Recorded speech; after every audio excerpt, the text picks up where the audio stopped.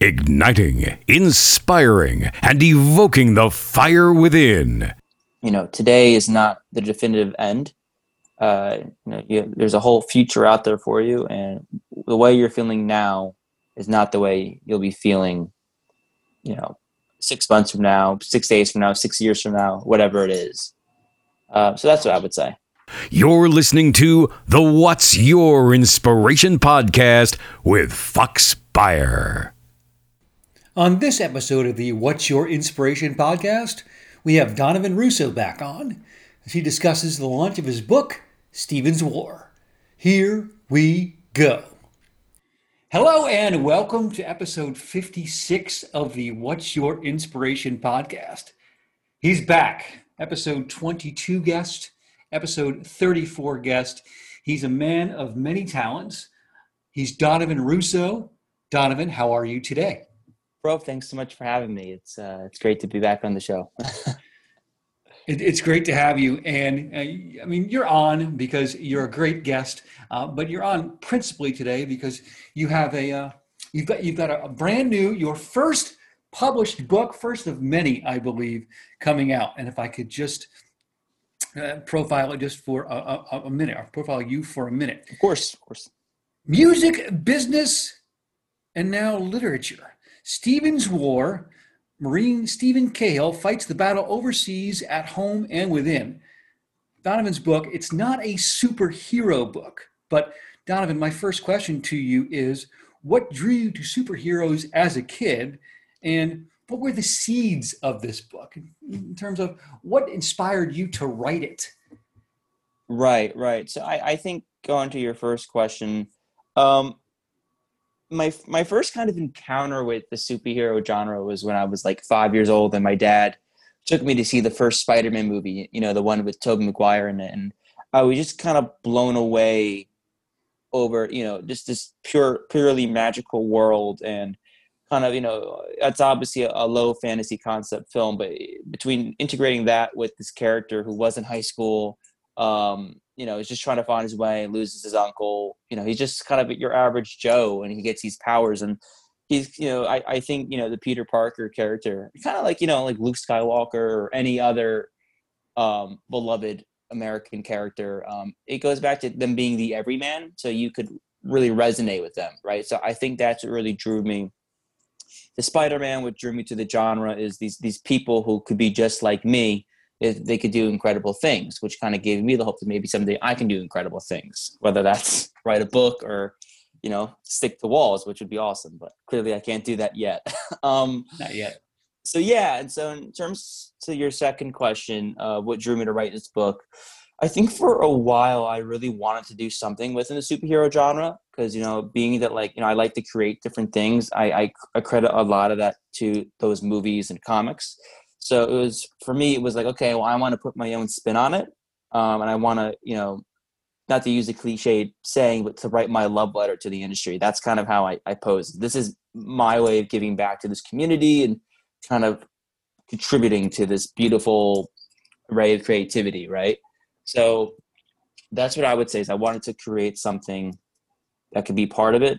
And it was just kind of all fell into place because it was around like last December, where this professor, Eric Koester, reached out to me on LinkedIn asking me to be part of his creators program, which basically what he does is he likes to find different college students and different, professionals and say, hey, for a small fee, you could be part of this where you write a book, you get the proper coaching and mentoring and development and editing teams, and you're linked up with this hybrid publisher named New Degree Press, and they'll help you see this book all the way through. So it was an opportunity for me to, because I have some experience writing screenplays, and I was just like, okay, well, here's a new kind of form of expression for me to kind of explore, and why not? Why not take the gamble on myself and do it? It adds to my resume, it adds to kind of what I have to offer, and I just think it was a cool platform. I mean, you saw what the cover looks like, and it's just, they really have given me a whole team of incredible creatives to help me with this.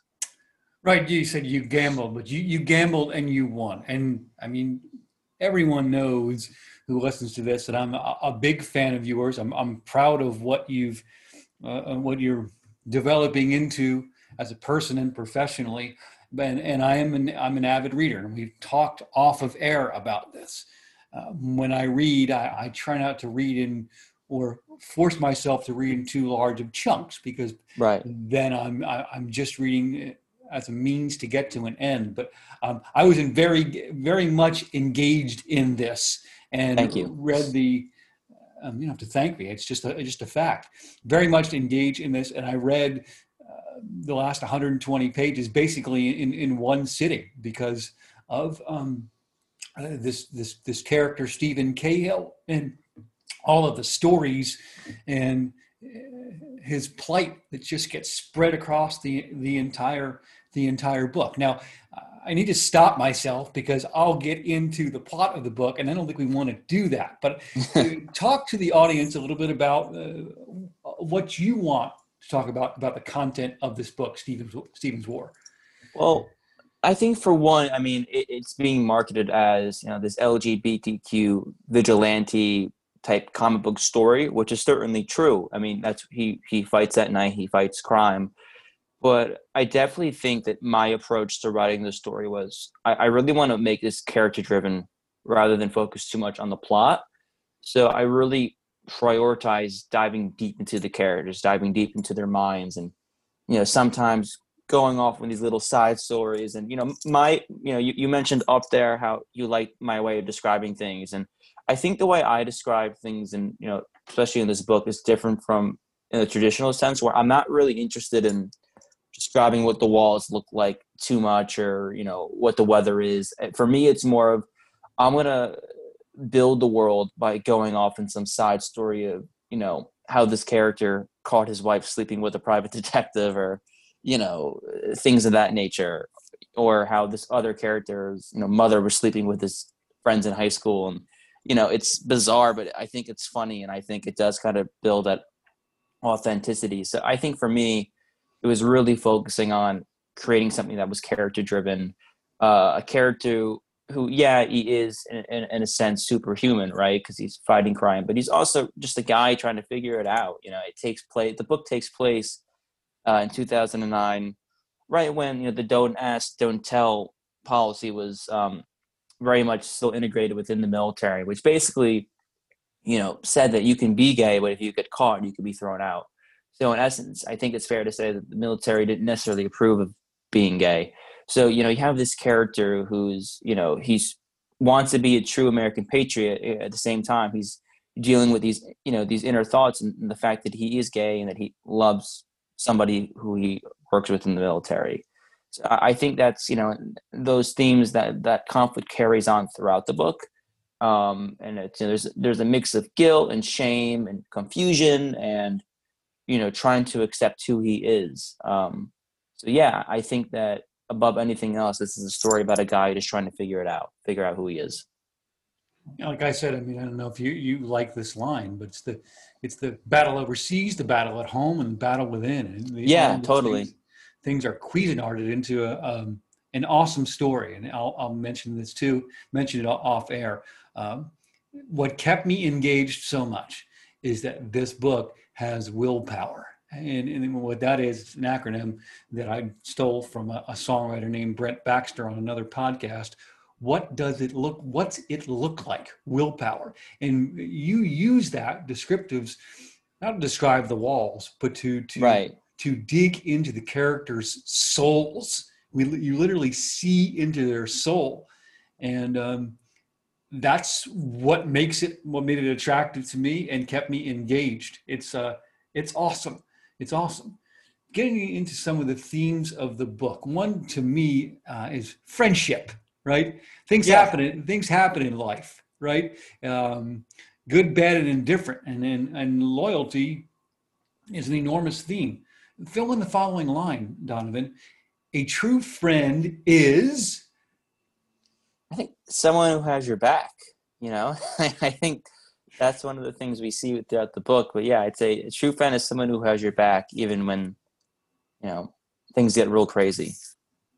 That's what I'd say. And they do in life, and you'll see a lot of that in Stevens War in so many ways, and it's wild. So many ways, it's wild. So a true friend has your back. All right, let's go to the next little snippet.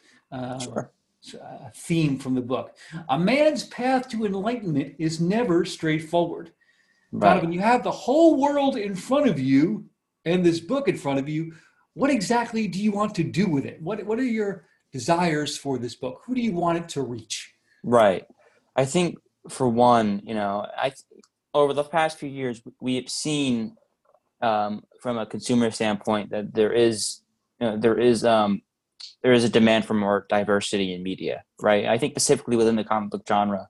So I think for one, I wanted this book to represent, the LGBTQ community, definitely because, they have been neglected a bit on screen. So I wanted to create a character that people could identify with, see themselves in, to bring more light to the community and more representation. So I think that's for one. I wanted to create, an LGBTQ vigilante, for that community.